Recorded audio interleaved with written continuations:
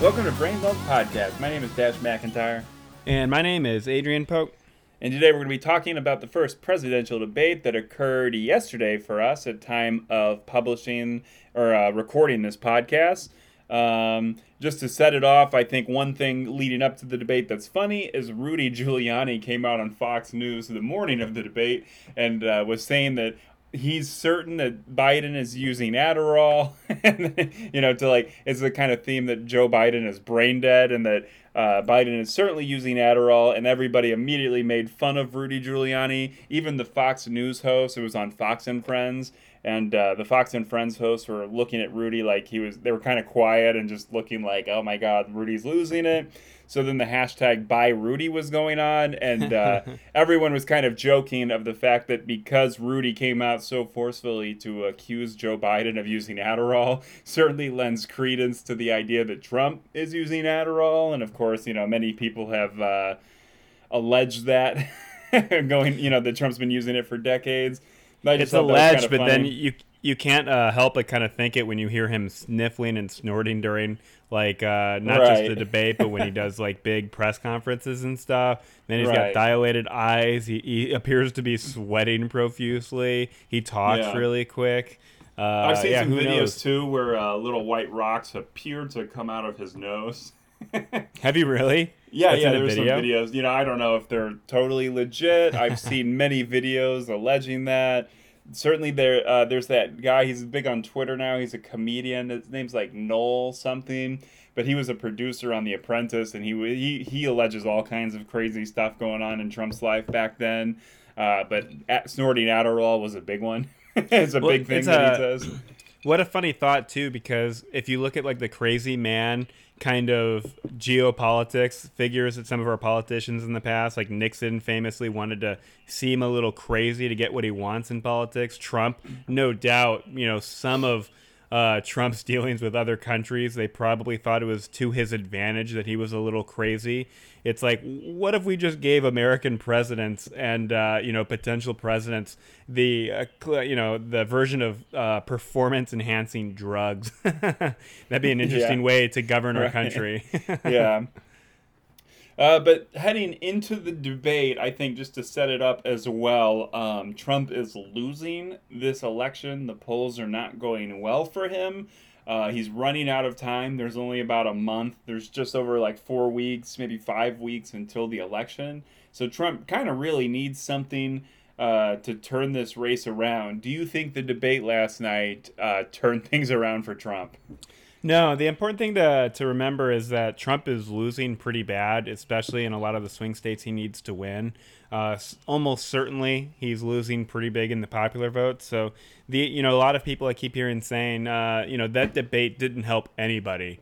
But if it didn't help anybody, it means Biden, came out on top because he's winning. If it didn't hurt Biden, then he's still going to keep his lead. And, a lot of people are saying, Trump looked ridiculous, so that's not going to help Trump. So, maybe the tie goes to the person who's not the incumbent, since already the last couple elections, a lot of the election has been kind of a referendum on the incumbent, and, who the guy is running is almost like an afterthought. I think a lot of voters out there would rather just get rid of Trump than even care who had the D next to their name, Yeah. In general, the debate was roundly criticized by just about every pundit, especially on Twitter. You got a lot of comments of like America lost the debate more than Donald Trump or Joe Biden. Jake Tapper of CNN. But that's a funny thing. I was thinking about that a lot, and it's like, yeah, you could say America lost in that debate, but I don't know if I agree because, Donald Trump's been president for 4 years. So, the fact that we saw Trump being Trump, is that a bigger loss than the last 3.5 years he's been president? I don't think anyone's surprised that Trump is that way. And What's worse, this debate or the fact that we elected Trump in the first place? Well, and especially our NATO, European, world allies. I don't think they think any less of America after watching, because they watched the debate too. I don't think they think any less of America. We still have had Trump for president for 3 years. Not that much has changed. I've been wondering about this because everyone knows there's like Russian collusion going on, and they're like meddling in the election, and certainly we've kind of like discovered in various court cases and lawsuits and investigations that people like Roger Stone and Paul Manafort were in fact colluding with Russia. But I mean, coming up into this election, now that we're getting to the wire, do you think? Like what? I mean, they've done studies that show Iran is doing some social media meddling. China probably is too. Do you think there's any meddling going on with like some of our Western European allies for Biden? The kind of thought is that like Iran is trying to get Biden elected because Iran hates Trump. China, I've heard, is trying to get Biden elected, but that one seems a little harder to believe because I think if any country's benefiting right now from Trump kind of ruining America's reputation, it's China, given that Trump, he's doing this like kind of pseudo trade war, but he's not standing up to China on their human rights violations. He's not saying anything about the concentration camps with the Uyghur Muslims, that situation that's going on. Like if anything, China's benefiting right now because America is not being the kind of bastion of human rights and freedom Well, and yeah, democracy as we I usually think are. I think Iran would obviously be happier with a Biden being president. Obviously, that would be more rational for our Iran policy if Biden was president. I mean, to what extent they're able to kind of take advantage of our. I mean, really, what we have in America and other Western countries is that, countries like Iran, Russia, and China. Uh, we basically give them a free advantage because we're so open, right? We release Yeah, tons of right. information.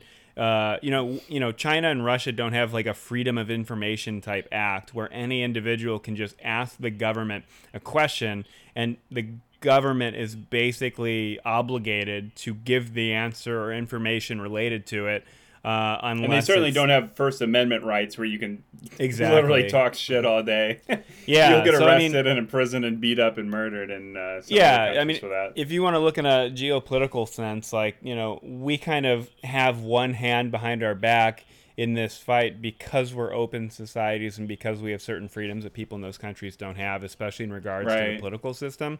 Uh, but what you were saying with China is, even though China doesn't like the trade war with Trump, obviously the trade war is stupid. Trump doesn't even understand economic policy. He doesn't understand how tariffs work.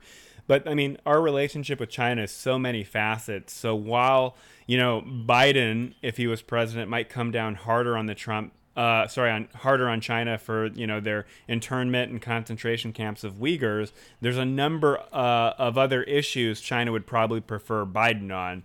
And to what degree they're trying to hack stuff in favor of him, I guess. Well, what we will or will not find is unfortunately hard to say because the intelligence community, the people running it, who are the Trump appointees, have politicized it so much. They're only going to release information that's favorable to Trump. So, like, whether or not they even find anything that's credible or proven, it's only half the side of the story, and that half is whatever benefits Trump. You Yeah. know? Speaking of that, like right before the debate earlier in the day, the director of national intelligence, a real Trump lackey, released it was like a Russian memo or something where they basically said that Hillary Clinton was maybe colluding or starting the investigations with Russia to like screw with the election, and that Hillary Clinton was the colluder. And like in the report that they released, it said that this might be Russian propaganda, and we don't know if it's true or not. But they still released it. So like your point of politicizing national security and our intelligence gathering, like, can you get more politicized than the day of the debate releasing something that in the release they say, hey, we don't know if this is real or not, but they just shove it out into the public anyway to hurt Biden theoretically or help Trump. Well, that's the thing too, and this is something like who among independents or people who are people who don't follow politics hour to hour, like I, for example, read the news multiple times a day. I'm on Twitter looking at stuff, and I don't even pay attention or care, what the director of intelligence of X, Y, and Z institutions actually put out. I don't even care. I don't read it. So if I'm not reading it and I don't care, I think the good thing is, and the benefit for Democrats is that only the diehard, Fox News watchers and far right wing internet bloggers care about that kind of thing No, and but I are going to be disagree with talking you about it. because right now Facebook has like a huge right wing kind of like echo chamber because the logarithms on Facebook are so good at really only showing you things that you'll actually engage with. So But that's those are the actually a people huge who are already problem. down the rabbit holes of right wing conspiracy theory and weren't going to vote for Biden anyway. I think, But I mean, I'm talking but more of like it's sheer amounts of people because you get the people who share all this stuff, and then their family and friends are kind of exposed to it, whether or not they're really reading it, but they see the headlines of their friends and family sharing things, and then you get the headline of the release of the paper makes Hillary look bad and Trump look good, and then all of the Republican Congress people, but here's the pundits, thing, though. senators, they all start tweeting at it, and it kind of like gives them the opportunity to say, hey, look, we were, they're basically lying, and it's dishonest and it's terrible integrity, but it kind of gives them that media win for a day or a week Well, or I don't know. whatever. Is it a media win? Because the more you're talking about Hillary Clinton, the less you're talking about Joseph Biden. And like kind of Biden talked about last night, he is the Democratic Party right now. So Trump can talk for hours about Hillary Clinton and how is it going to affect the election, right? The Well, it people goes to the idea who that like Trump always says that Biden and Obama were spying on them illegally and that they should all be locked up and in prison. Like, I do think it has a bigger effect, maybe more indirectly than what I said, but I think it has a bigger effect than what you were kind of discussing.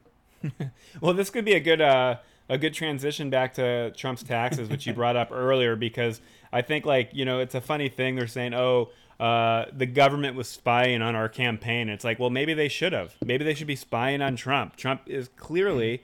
I mean, he's got the level of debt that, like, a junior sailor or airman or soldier wouldn't be able to get a secret clearance with, right? Imagine Right. if, like, someone enlisted in the military and they couldn't get a clearance because they have, $150,000 of debt, 200,000, let alone the hundreds of millions of dollars of debt Trump has, which is kind of crazy to think about because if Trump is reelected, you have to know that he's going to be spending, the second half of 2021 and, all of 2022 until his debts are paid off, worrying about how he's going to pay off these debts. And for the record, we should just say this, that it's kind of, I think it's weird that Trump's a billionaire and he owns all these buildings, that he hasn't even paid a penny, apparently, on some of the principal of the mortgages he took out.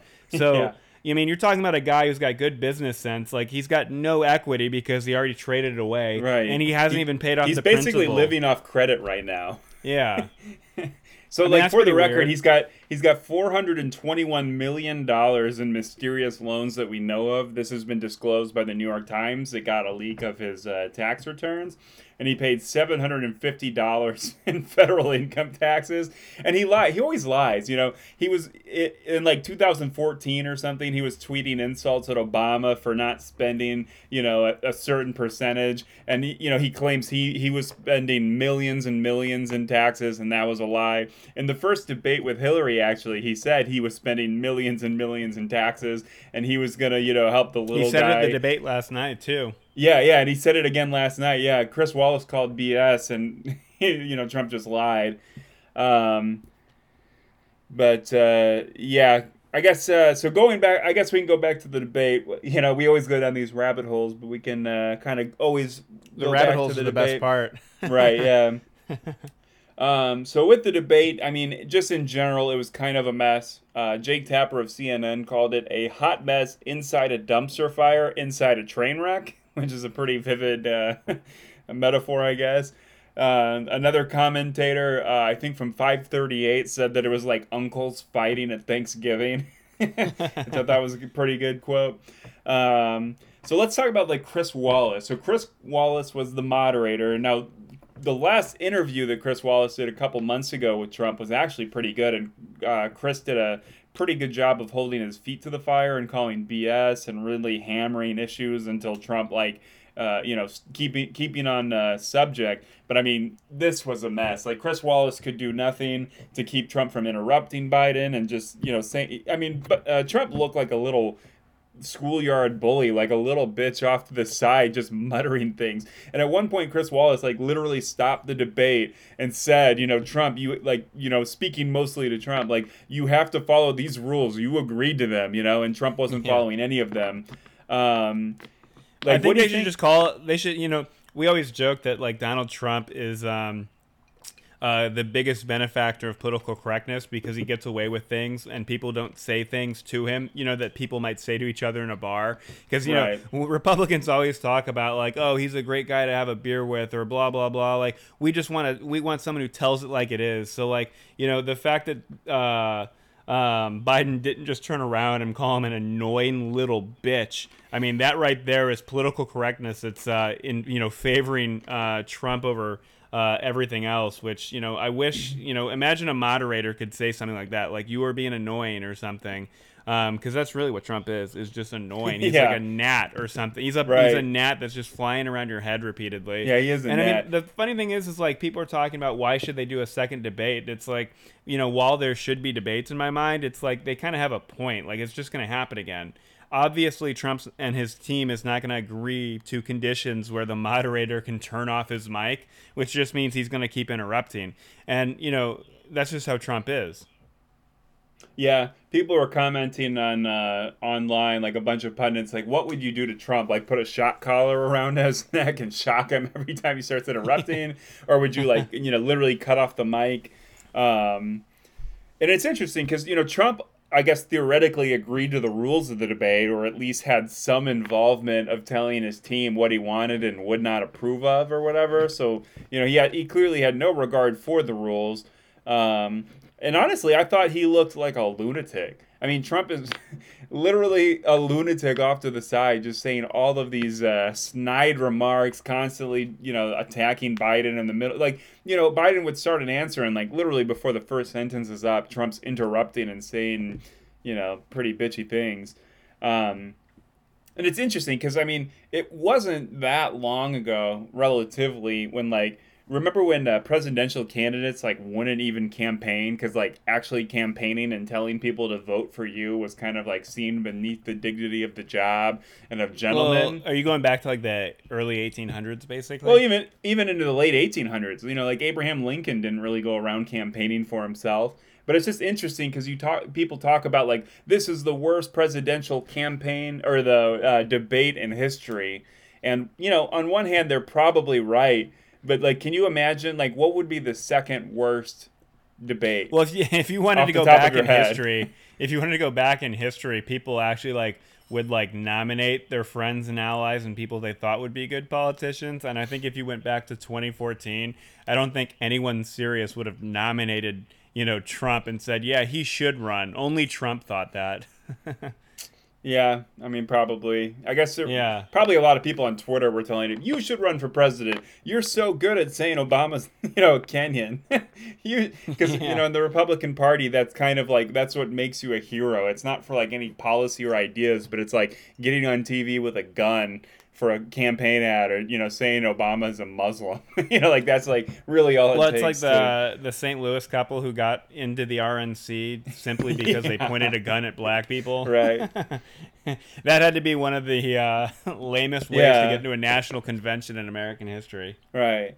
And what did you think about the body language of the debate? Because I noticed very clearly, like Biden obviously had like his strategy was to not even really engage with Trump or even really look at him. Biden spent almost the entire debate, I guess, looking at Chris Wallace or straight into the camera, and then Yeah. Trump actually spent most of the debate looking over at Biden and scowling the whole time. He just had an angry look on his face the entire time.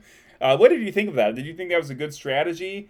I thought it looked kind of weak at first, but then like about like a third of the way through to halfway through, the bitchier Trump got, Biden looking right at the camera and just kind of like keeping his calm and collected self, looking straight at the camera and talking straight to the American people. I guess it started looking stronger and stronger, just maybe juxtaposed to Trump's kind of like unprofessionalism and lack of focus.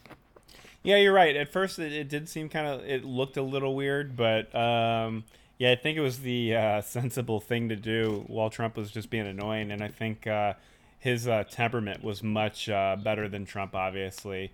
Yeah. Obviously, I think Biden, in the past has gotten emotional during debates and stuff going back, years and years and years. But I think it was good that he didn't really engage with Trump and, basically just wanted him to shut up for a little bit.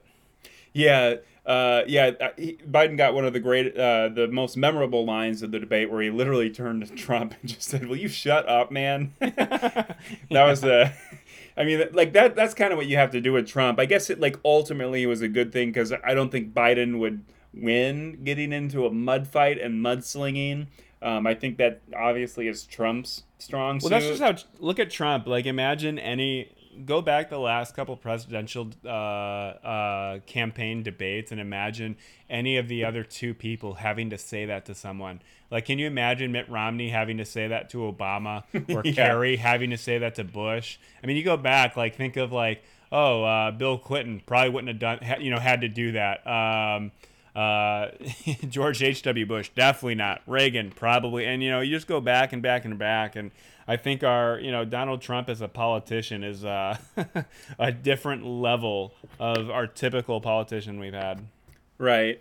Critiquing Joe Biden though, I was very, I was really excited ahead of time, hoping that obviously a lot of the news stories over the week was that Biden was doing a lot of prep and that Trump was not doing much prep. And obviously, it kind of showed with Trump. He basically kind of talked and delivered lines like as if it was like a rally where no one is there to actually interrupt him and tell him he's just lying and he's not living in reality. But Well, I I was was like surprised. very, I thought Trump seemed a little prepared. He had memorized some fact because I had read before that he wasn't preparing. He was just going to wing it, but I don't think that was the case at all. He had a couple stories about stuff, or not stories, I should say, but examples. He had a couple facts memorized. Obviously, most of what he says is lies, but they seem like prepared lies more so than anything. yeah. Because he Chris brought up Christie Ohio did step multiple in and help him times. prep. Yeah, I mean, think of how many times he mentioned Ohio, which I'm sure is no surprise since the last couple polls show him basically statistically tied, and maybe Biden even pulling ahead a little bit. I saw some polls I think yesterday on 538. So I mean, if everyone's talking about Pennsylvania being a potential swing state, well, it's like if Trump loses Ohio, there's no way in hell he's winning Pennsylvania. Yeah, just in terms of demographics. Well, not even just Um, demographics. Looking at the 2016 vote, right? Pennsylvania, like Michigan and Wisconsin, were states that Trump barely won. You know what I mean? By a couple 10,000 voters or so. And Ohio, he won pretty resoundingly, right? yeah. Just in general, though, I was very underwhelmed by Joe Biden. I guess, I mean, really, I guess his angle was kind of to focus on the American people and not get in the mud. But I got really frustrated that, like, especially with, like, the Hunter Biden stuff, because Trump just kept bringing up Hunter Biden. And, like, how, like, Joe Biden didn't have some snappy remark for that. Like, that is malpractice to not, I don't know if maybe he forgot or got flustered or whatever, but so many times Trump brought up Hunter Biden and the $3.5 million dollars that obviously is not really true and has kind of been discredited by everybody that's not Fox News or like, Well, far here, right. well, I have a Yeah, go question for ahead. you on that because when Biden was saying that he was getting millions, tens of millions, hundreds of millions of dollars out of China, what was he talking about? Is there like I was not familiar with that storyline that Hunter Biden was somehow. I know he was on a board of some company in Ukraine getting $100,000 or something a year or more. But what was going on with Trump accusing him of taking money out of China? Do you know anything about that? No, I don't. Yeah, because I was And that listening to seems that. I was just like, unlikely that he got hundreds of millions. I don't remember that line specifically, but I mean, obviously, even like most of the Hunter stuff is it's not great. He was certainly getting jobs because of his dad's position and whatnot. But I mean, again, it's like how did Biden not have some prepared remark to just instantly flip it over to Trump's kids being terrible, nepotistical, ne'er do wells who haven't done anything but just inherit money and run their well, own that's a companies to the complicated ground and one, do right? charity fraud. I think it's well, yeah, the charity fraud for sure. But I think the difficult part would be that obviously it's still nepotism, but Trump's kids still technically have positions in the White House, Yeah, specifically Ivanka and Jared Kushner, obviously. And obviously his kids are consultants and stuff, and he talks to them a lot. So that one's complicated to just say. Obviously it's nepotism, but it's a little more complicated to say that's fraud when they're actually collecting a legitimate paycheck from the United States government. But you are right that he should have had something to say. Obviously it's a pretty low blow for Trump. It doesn't even make a lot of sense. yeah. I mean, if you But look on in the other Washington, hand, like, D.C., how many senators, House of Reps members, governor, how many of their kids don't have cushy jobs on the chair of multiple companies, institutions, nonprofit? Like, that has to be so par for the course of everybody in D.C., whether it's wrong or right. Obviously, a lot of Americans would probably think it's nepotism, maybe a little corrupt. But I mean, like, first off, it's the pot calling the kettle black on that one because Trump kids are nepotism up to their ears in everything they've ever done. But that's just a complicated one, right? But I see your point that he should have had a one line to kind of deflect. well, I mean, like, you look at Jared Kushner and Ivanka, and they made like $68 million like a year or yeah, two ago, and then like Jared Kushner got like that ridiculously, preposterously corrupt-looking bailout from what was it, Qatar, the country Qatar, for yeah, that $1 billion lost business or the business that he has at a business 666 transaction that no one's Fifth Avenue. investigated, and they probably should. Right, they probably should investigate.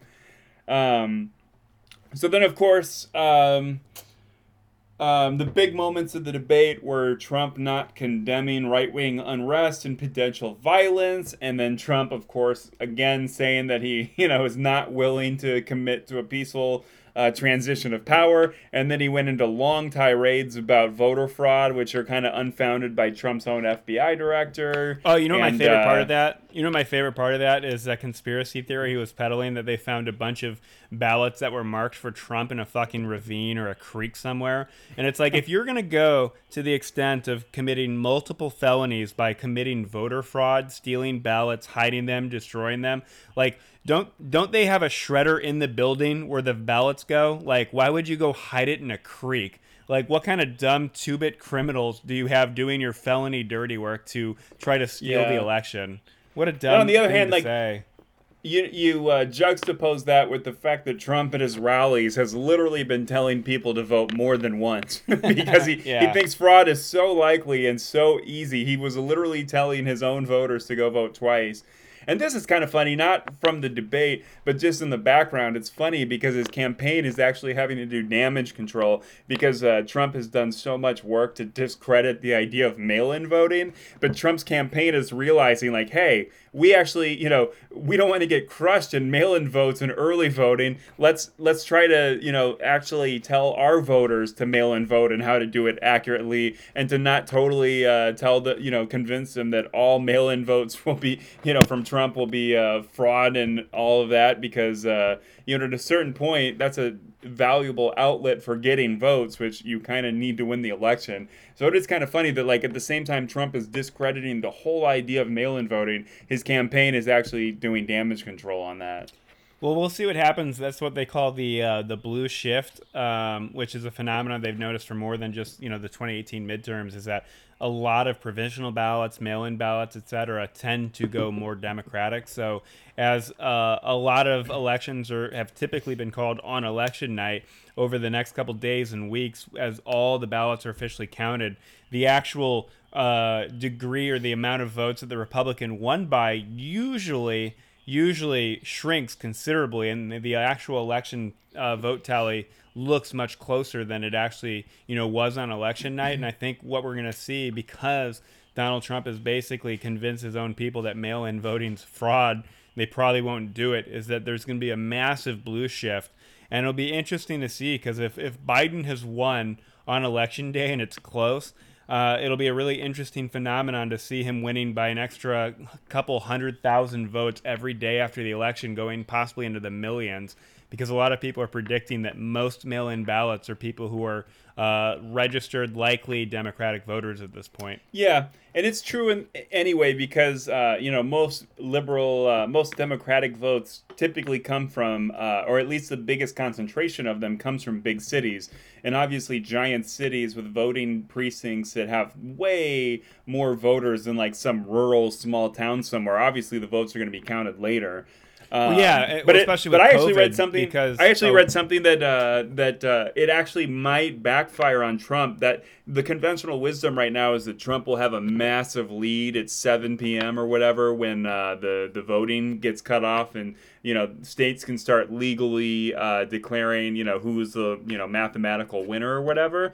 But because there's so many mail-in ballots, some states actually process all of those ballots ahead of time. I think Pennsylvania, and I think there was one more state, but there were only like a very small amount of states that wait until the end of the election to actually start processing that. So that might not even be true because some of these important swing states are already processing the tallies right now. You know. Yeah, I mean that's a good point. And obviously could backfire anyway because just looking at the 2018 midterms and stuff could be an interesting phenomenon. We've talked before in the podcast about some of the political scientists' theory that it's not so much like which political party gets the most amount of independence. The actual winner of elections is just who gets more of their people who actually agree with them to actually vote for them, right? So that the idea is that there's lots of Republicans and Democrats who don't typically vote in an election. And if you have an election where one politician is much better at getting his actual voters to go out and vote, likely ends up, having the biggest advantage towards winning. And, if anything is like the 2018 midterms, we could see a huge record-breaking turnout among Democrats, and the independents might not even matter, especially since Yeah. I would just add this. Something funny the other day was, Mitt Romney, giving his reason for why he was going to approve Donald Trump's Supreme Court nomination.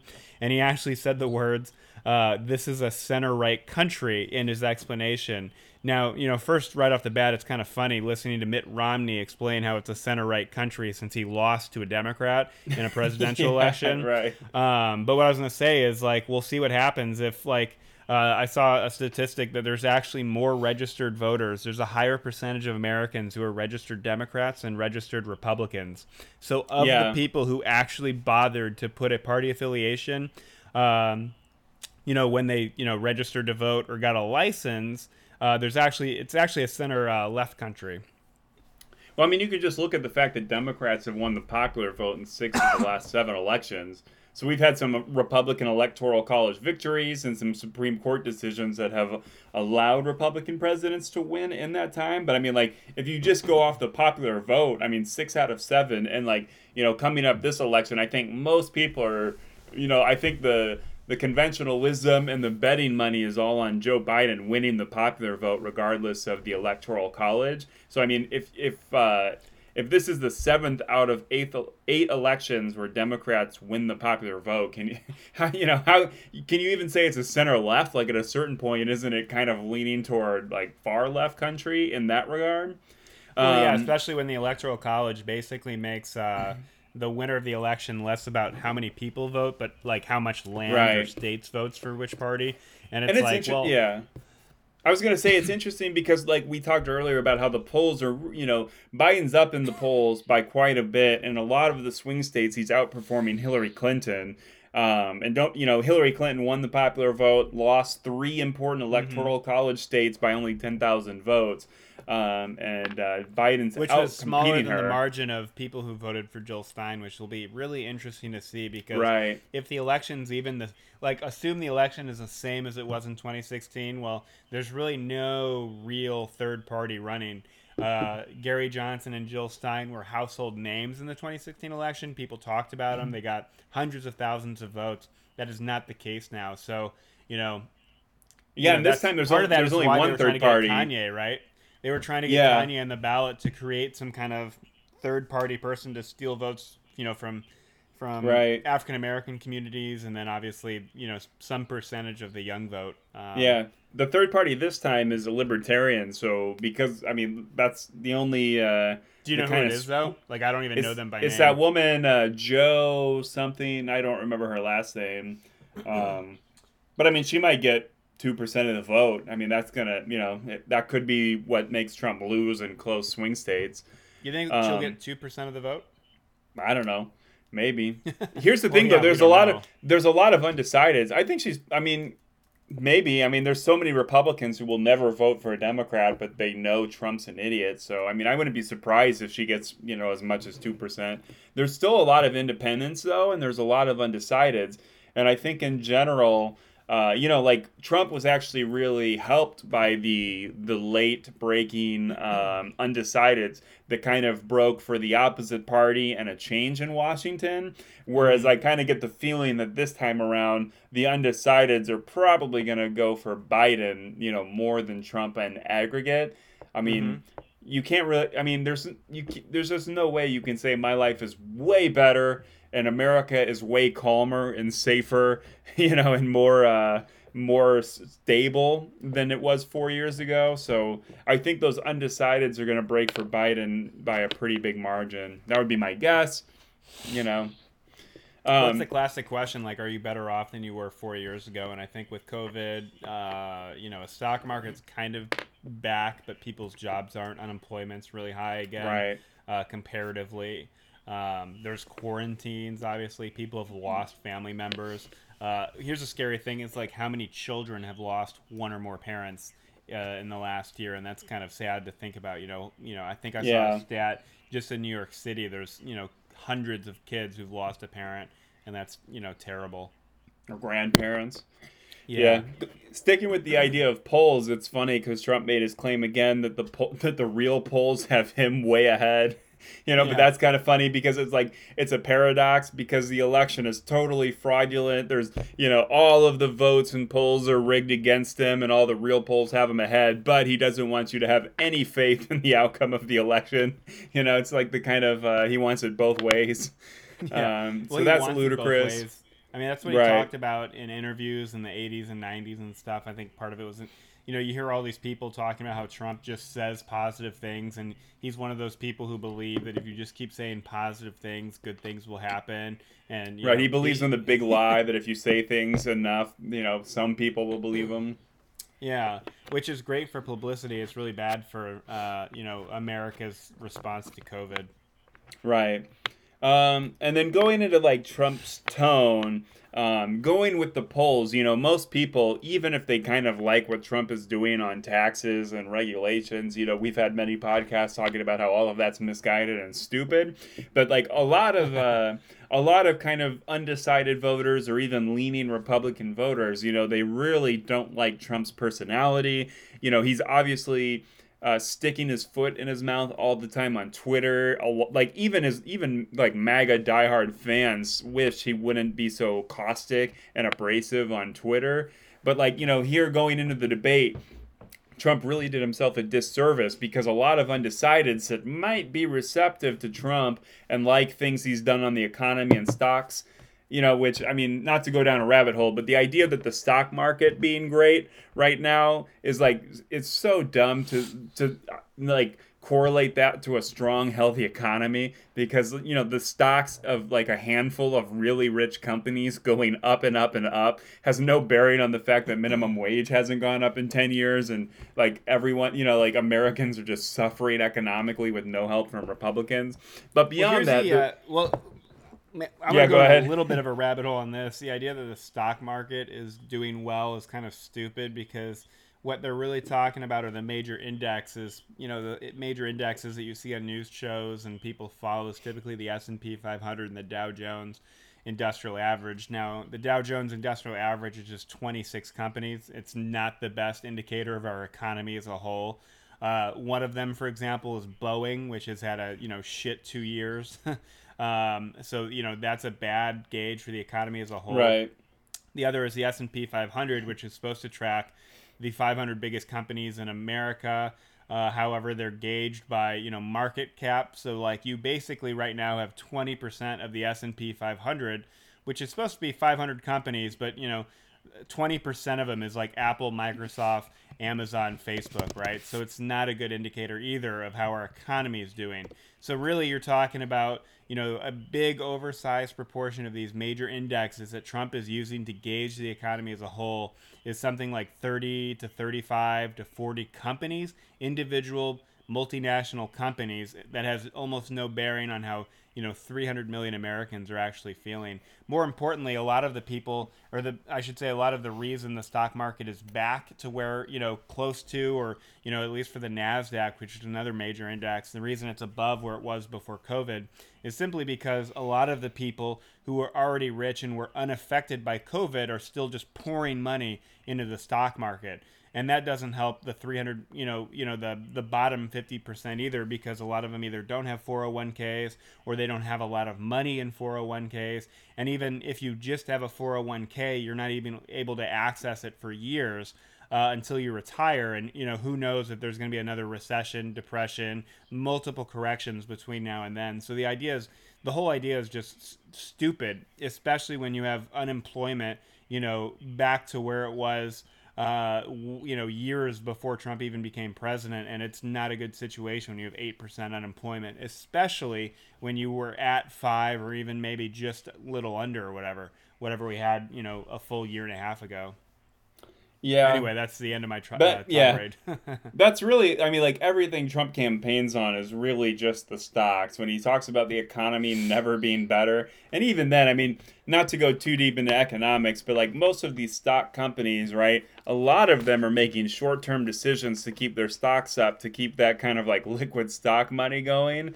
And they're not, even a lot of companies that are actually making a lot of money and are profitable right now, quarter to quarter, they're not really long-term profitable. And I mean, especially because, like, how many companies needed a bailout, when COVID first hit and we started doing all these quarantines, how many giant companies immediately needed giant bailouts? And even now, like, all these airline companies that, like, even when things ease up and we start going back to normal, like, a lot of airline companies that, they're having to lay off tons of employees already, despite the fact that they were keeping employees on as kind of like a requirement for the bailouts. Well, here's an important distinction there. A lot of the airlines weren't laying people off. They were basically asking people to voluntarily quit so that the company as a whole could still qualify for the money from the federal government by not firing people. Right. So that's misleading. Another thing is the whole idea that Trump says this is the greatest economy in the history of America is something every president, with maybe the exception of Abraham Lincoln and, Hoover, going into the Great Depression, could say. I think in the history of our country, every individual country has had a bigger economy than its predecessor, especially. You mean president? What did I say? Country? You said every country. Oh yeah, every president, in sequential order, has had the biggest economy in our country's history. Because Obama had a much bigger economy at the end of his term than George Bush did. George Bush had a bigger, maybe George Bush is another exception given the stock market tank and the unemployment after, the 2007 crash. But my point still stands that that's kind of a dumb thing because, the day after Trump, whether in 2021 or 2025, steps down from power, that president, the day after, the week after, the month after, whatever, can say, I have the biggest economy in the nation's history. Yeah, because just in terms of inflation. Well, just in terms of inflation, but I mean, yeah, we have slow economic growth that's typically below 2%, or maybe it's 2% or higher, some annualized, important distinction there, individual quarters. So the thing it's just a dumb argument. Like, wow, you're comparing yourself to the country 4 years ago when it had millions less people, millions less tax revenue, et cetera, blah, blah, blah, blah, blah. And, like, what a dumb thing to say. Now, especially since his shitty response to COVID has temporarily halted or corrected or even tanked the economy, the stock market, people's jobs, employment. You know what, though? Speaking of COVID, that was another thing that really pissed me off about Biden. And it's like Biden had bad prep. Like, Trump, the only thing, because he's done such a terrible job on COVID, and America has had such an outlier experience combating it and has such an outlier number of deaths and infections. Like, it's so dumb. The only thing Trump has is that in February, Biden said we don't have to do the shutdowns and quarantines. But it's such a dumb argument because I mean, how many cases did we have in February? Not like barely double digits, you know? Of course, Biden said in January and February, yes, right now when there's like 25 cases, we don't have to do a shutdown. And that's really what Trump is Well, he hanging didn't his shut down. hat on. Remember, he closed the border with China. That's all he did. They were talking Yeah, about closing Trump, the right, border with yeah. China. Yeah. But just in terms of like quarantines and things like that, because originally, like the CDC and Fauci were saying, yeah, not everyone needs to wear a mask right now. Like back when like all of our cases, we had like 2 cases and then that cruise ship that Trump didn't want to like land and let people on shore because that would increase. He wanted to keep people in the ocean to keep our, Yeah. our tally going up. Like at that point, yes, Fauci and Biden were right. We didn't have to totally shut down our entire economy and do all these quarantines and stop all travel from everywhere. But that's really all Trump has to hang his hat on. And then in the debate, Trump said that like, if you were president, we would have had like 1 million deaths or something. He said 2 something like million. that. 2 million, yeah. That's so dumb. But it's like that's just I don't. I was very underwhelmed by Biden's his performance. I don't know if like it was bad prep. Biden is not as sharp as he was 8 years ago. Like his debate against Paul Ryan was so badass. Like I remember watching that with glee. He kind of like put Paul Ryan in his place on so many answers, and really, coming after Obama's first debate performance against Romney, where everyone thought Obama lost. Obama did a pretty bad job on that one, but then Biden came out swinging on Paul Ryan and kind of turned things around. And obviously, Obama was more prepared, and he came back and won the next 2 debates. This is going to be a good talking point now for or changing the conversation to the future of the debates if they have more. Because I think that could be a good case study because people say Biden probably won that debate, if only because Trump himself lost it for himself by being a wacko and annoying. But I would say looking towards the future, I think their paths vary very drastically here because all Biden can do is do better, whereas Trump's not going to change, right? So Biden could prepare a little more, maybe be a little more awake or alert. I don't know what's going on there. I think Biden should take Adderall. Yeah. Well, I was joking. It was like I hope his time release little mouth patch of cocaine, kicks in pretty soon. Yeah, right. Let's get Biden roaring and ready to go. But it was a lackluster performance by Biden, but he didn't embarrass himself. He didn't say anything bad. He didn't basically say I will ruin American democracy if it means I don't have to give up power. That was a plus. So in the next debate, if they have more, Biden has nowhere to go but up.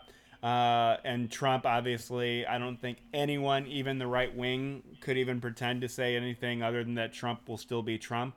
So his performance will be the same, whether or not he prepares more or less. And I think people will still see it.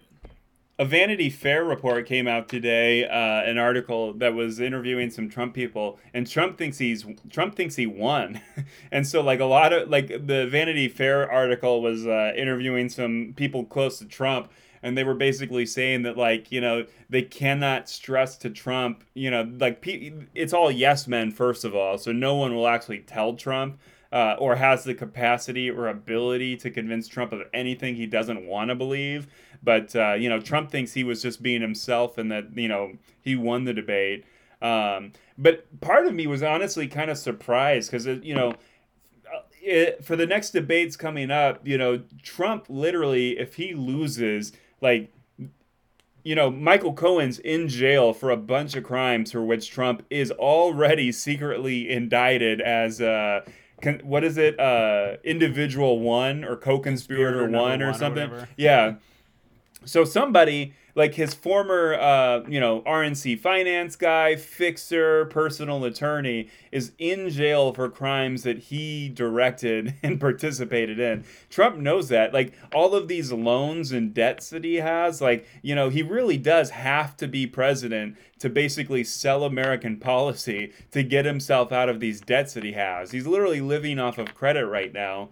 And American banks haven't been lending him money since like the early 2000s. So obviously, these are like business interests and banks from Russia, Turkey, Saudi Arabia, oligarchs in all of these countries and who knows how many more. Like Trump, literally, this is not the floor of the depravity and the lunacy he can debate. So part of me is actually kind of surprised that, maybe he'll bring it out in future debates, but that Trump is not going just berserk and calling, if you take, I was thinking about this, if you take a look at Trump's Twitter and all of the things he says about Biden on Twitter on a daily basis, but he didn't really get into that on the debate. Like, obviously, he was like a lunatic bitch kind of saying snide remarks like every 10 seconds and interrupted Biden and Chris Wallace like over 100 times. But can you imagine if Trump comes to the debate prepared to say all the shit he says on Twitter every day?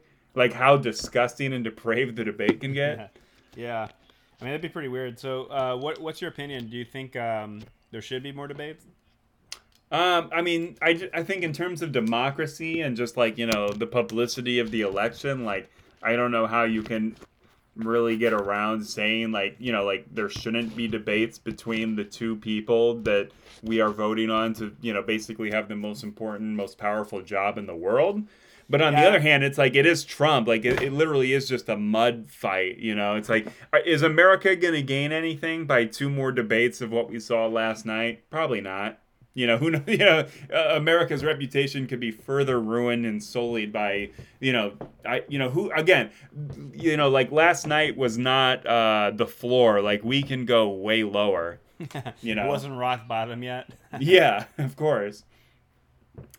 But yeah, that is an interesting idea. Like I said earlier, Chris Wallace is actually a pretty, the last debate or the last interview he did with Trump, he's pretty strong.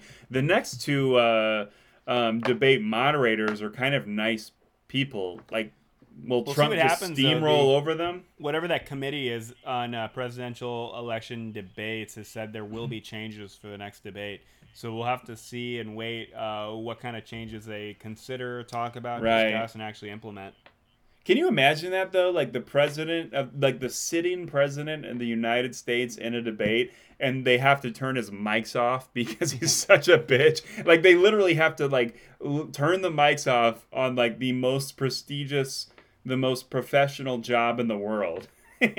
Sorry, sir, you cannot talk anymore. You have lost the privilege talk. I think it's been a little less prestigious and a little less professional the last 3 years.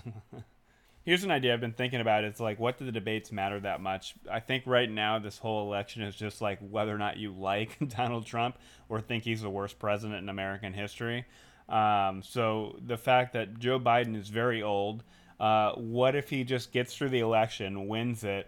He gets to play president for a little bit. Obviously, it's, a career life goal of a politician like him. And then just saying, what, I'm done. I'm just going to let Kamala Harris be president.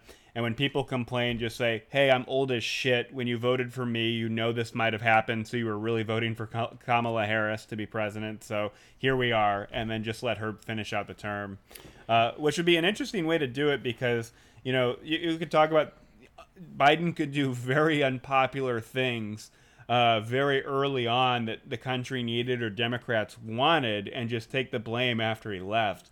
And then kind of give Kamala Harris a blank slate, maybe a little more political capital or something, and then more importantly, not be the guy on the ballot as the incumbent president in the midterms. What do you think?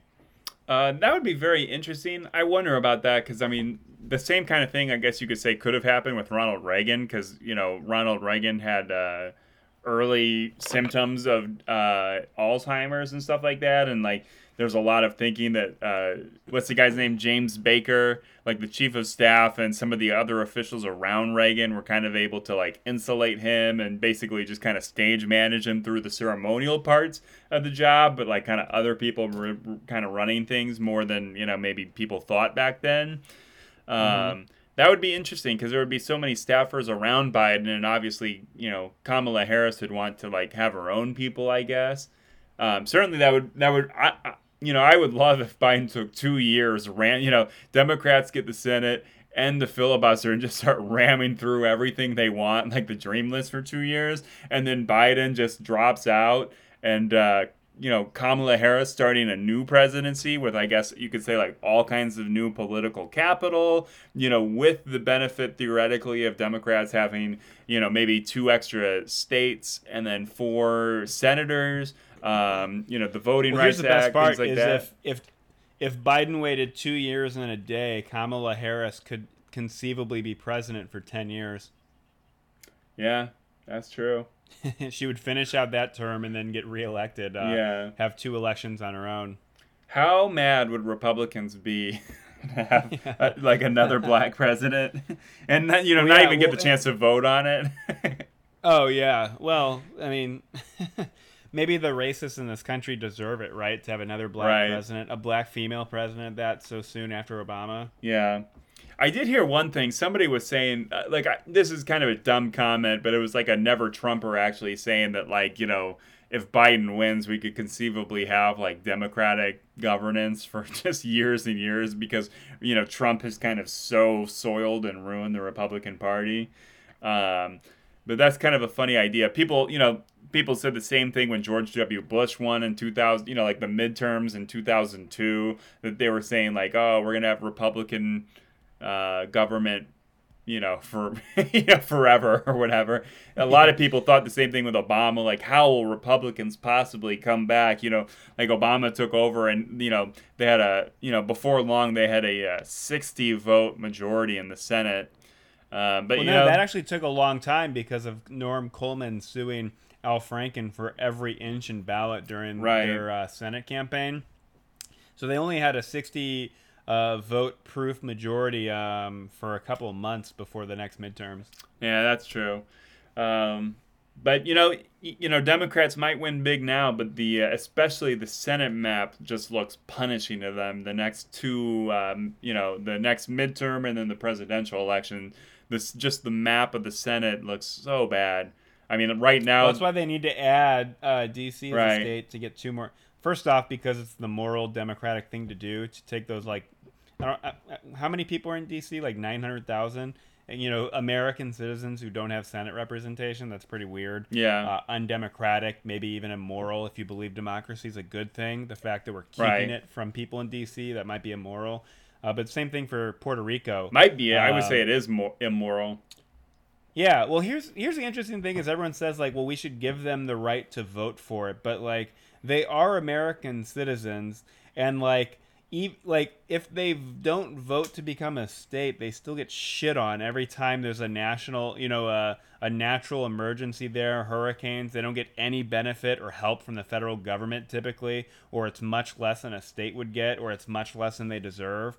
I mean, like, first off, like if Puerto Ricans, like I would assume they would want to be a state, but like what would that even mean if they voted against it? We're just gonna have this like colony forever as a territory, and they're all American citizens, but they don't pay federal taxes, and as climate change becomes more and more intense, they get buffered by another. I shouldn't say buffered, but hit by an extra hurricane every year or 2 or 3. Just add another hurricane they get hit by every year. Yeah, are we gonna wait and until they're they just just gonna get be these- pummeled into citizenship or Yeah. into a statehood? I mean, it's weird to think about, right? So like, why shouldn't they become a state? I mean, I understand why they should vote for whether or not they want it or not, but the whole relationship, if they vote against being a state, seems so strange and Yeah. perverse, since they are American citizens. And a lot of the poverty and the even little things like child mortality are so much worse there because of this weird relationship where they get fucked over by everybody and everything. Yeah. You get a lot of really liberal people online that if you bring up Puerto Rico becoming a state, they immediately say, this is colonialism, blah, blah, blah. They should get a say. And it's like, I think most people, when they say Puerto Rico becoming a state, obviously the state would vote on it. And it's kind of like, Yeah. I guess, the assumption that they would vote for it. But I don't know, I see that a lot on Tumblr, actually. Like a lot of real hardcore liberal people. You mentioned, I posted something about how Democrats should definitely bring in DC and Puerto Rico as states and get those senators and make the American government more small d democratic, which, typically when you make things small d democratic, you make them big D democratic. But then, you get I got all of these comments, colonialism, blah, blah, blah. And it's like, all right, go with it. Don't. It's not like I guess a President Biden would mandate that Puerto Rico is now a state, but anyway. Well, I guess that's a good place to stop. We're Brain Milk Podcast. I'm Dash McIntyre. I'm Adrian Pope. Thanks for listening and enjoy the guitar solo.